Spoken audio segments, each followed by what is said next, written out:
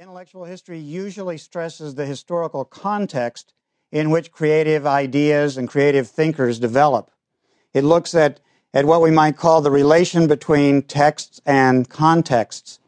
And this is the approach that we'll use in this course, an analysis of how texts have evolved in different contexts.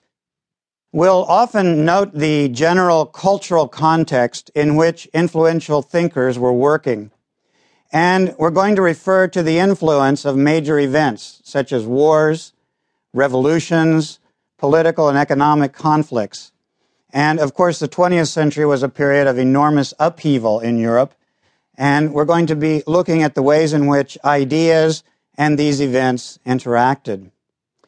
Now, intellectual history is also an interdisciplinary field, which means that it typically analyzes intellectual work in what academics like to call the different disciplines of knowledge. And these different disciplines or forms of knowledge include things like social theory, literature, psychology, philosophy, cultural criticism, historical studies, and a number of other disciplines. And we're going to look at all of these various disciplinary traditions in this course.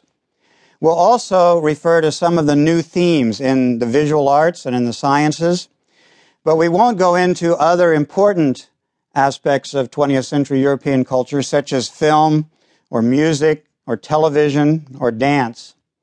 These are obviously very important elements of 20th century European culture, but in order to understand those forms of cultural life, we would really need to use a different medium. We would need to have something beyond the verbal.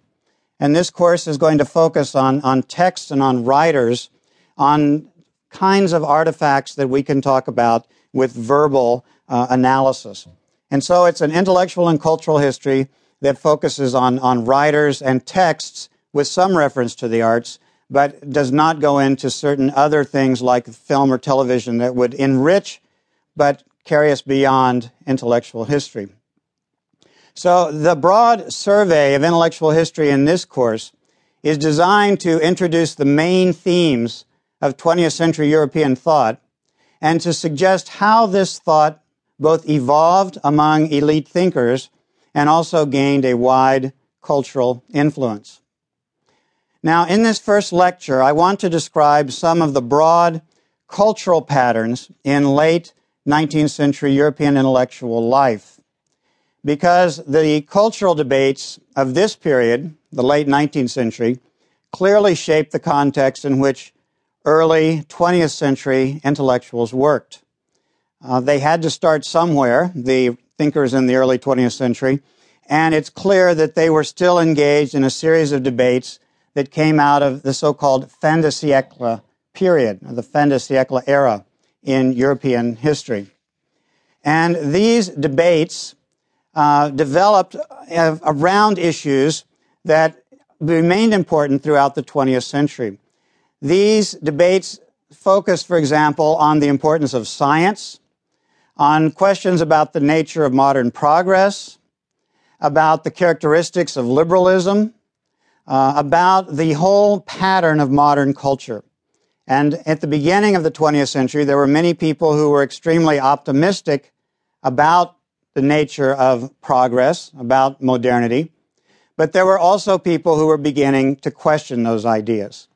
And so in this lecture, we're going to look at what might be called the dominant cultural paradigm among most of the intellectuals and among most educated persons at the end of the 19th century. And this cultural paradigm stressed the belief in science and in progress. At the same time, though, there were some skeptical writers and critics who were beginning to challenge this dominant paradigm, and these critics would become increasingly influential in the 20th century.